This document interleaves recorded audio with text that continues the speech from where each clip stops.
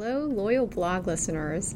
Welcome and thank you for tuning in to this week's episode. I am here today with my colleagues Aaron Bauer and Mike DeMarino, and we're here to talk about class actions brought under the Fair Credit Reporting Act, or the FCRA.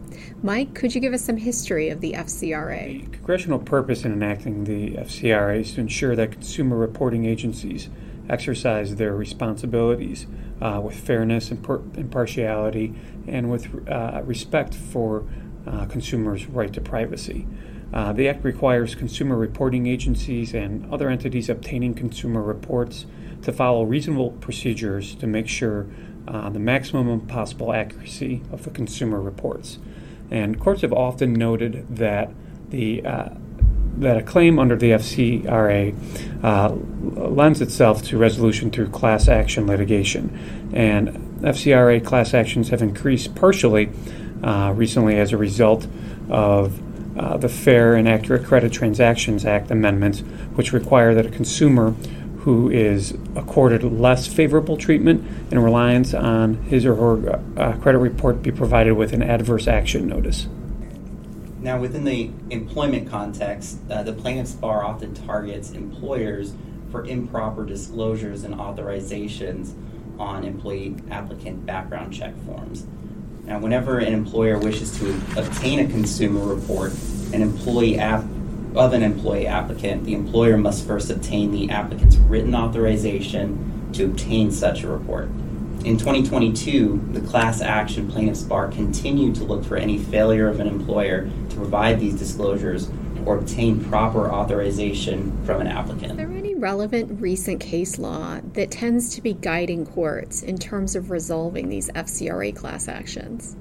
There is. The U.S. Supreme Court's decision in TransUnion LLC versus Ramirez substantially limited FCRA class actions by making it clear that only consumers who have been concretely harmed by a defendant's statutory violation may sue that private defendant over an alleged violation.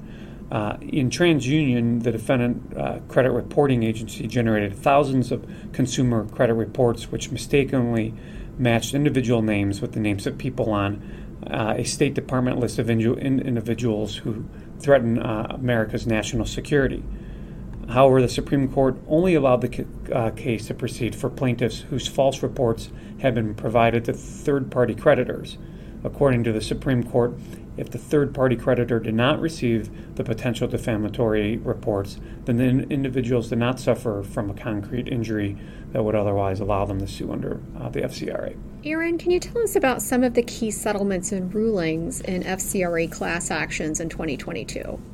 Yes, in McIntyre versus Rent-Grow in the First Circuit Court of Appeals, the Court of Appeals upheld a district court's grant of summary judgment to the defendant consumer reporting agency Rent-Grow because the plaintiff, a prospective housing tenant, could not show that the defendant's use of inaccurate third-party data was reckless.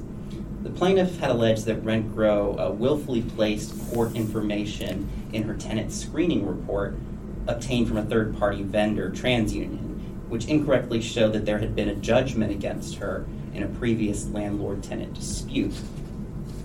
However, the First Circuit, even though this was inaccurate information, the First Circuit concluded that no reasonable jury could find that the publication relied on by the plaintiff was sufficient to put Rent-Grow on clear notice that its battery of procedures to assure accuracy, selecting the best available records provider, reassessing that choice in comparison with other competitors, filtering out inaccurate records, and a whole list of precautions taken by the credit reporting agency constituted a willful, reckless disregard.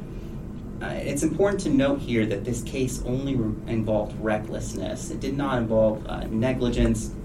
And the First Circuit specifically observed that the plaintiff might have been able to argue that Rent-Grow, the consumer reporting agency, had been negligent. However, Rent-Grow could not allege that because they did not have the kind of specific information regarding damages that would enable them to prove negligence. So the only way that they could succeed in this case is by proving that it was a willful violation on rent grow's part. There are also several rulings involving the FCRA's standalone document provision in both Singletary versus G6 Hospitality LLC and Johnson versus G4A Solutions.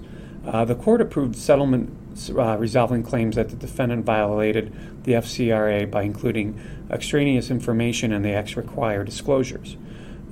Both in Singletary and Johnson decisions show that an employer's best efforts to comply with both state background check laws and the FCRA's required disclosures can backfire when you attempt to put them both in the same disclosure document.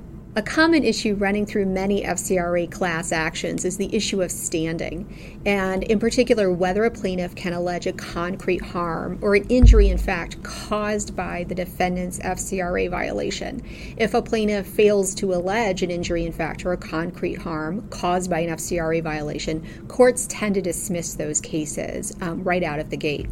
Mike, are there any standing decisions we should be aware of from 2022 in particular?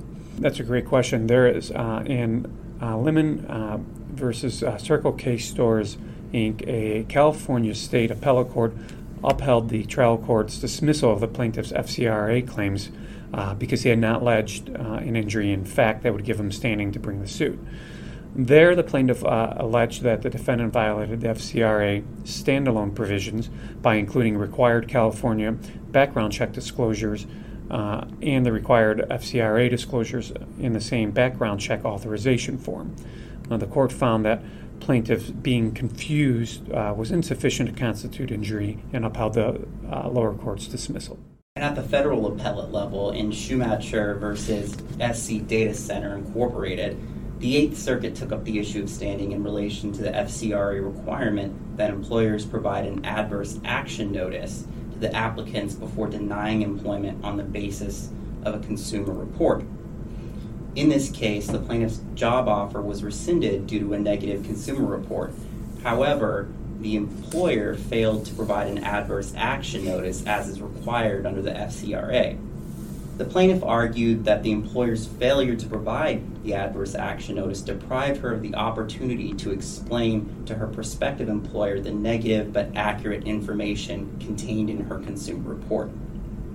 The Eighth Circuit denied this argument, finding that neither the text of the FCRA nor the legislative history provide support for the claim that the plaintiff had a right under the FCRA to not only receive a copy of her consumer report, but also discuss directly with the employer accurate but negative information within the report prior to the employer taking the adverse action.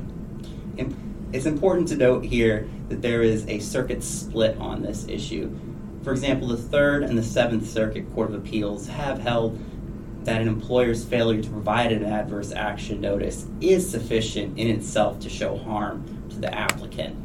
Additionally, employers need to be aware of the fact that there are numerous state and local requirements that require employers to provide applicants with the chance to explain their negative record before an adverse action is taken, such as under the Illinois Employee Background Fairness Act. The total of the top 10 settlements in the FCRA class context in 2022 was over $210 million, with the largest among those being over $60 million. Those are some high numbers in terms of overall settlement values. Aaron, what's the takeaway from corporate counsel relative to those numbers? Jen, first and foremost, it's very important for consumer reporting agencies to implement policies and procedures that furnish accurate reports. Any systemic issue in a reporting system provides the plaintiff's class action bar with ample evidence to argue that class certification is justified, regardless of whether or not there was actual harm to many consumers. Another clear takeaway here is that good document retention can save the day in FCRA litigation. For example, the defendant credit reporting agency in TransUnion, the Supreme Court case that Mike was previously talking about, was able to substantially reduce the potential class size by showing that even though flawed reports were generated on their end, many of the reports never were sent to third-party creditors, so there was no actual harm. And then finally, while various cases involve the generation of consumer reports for tenant applicants, these cases can be just as applicable to consumer reports generated for employee applicants. So it's really important that employers pay attention to these FCRA cases that may be outside of the employment context, because the plaintiff's class action bar here will continue to press the legal envelope and find new ways to generate lucrative class actions. Well, that's all we have time for today. Thank you again for joining us for another edition of our Class Action Weekly Wire.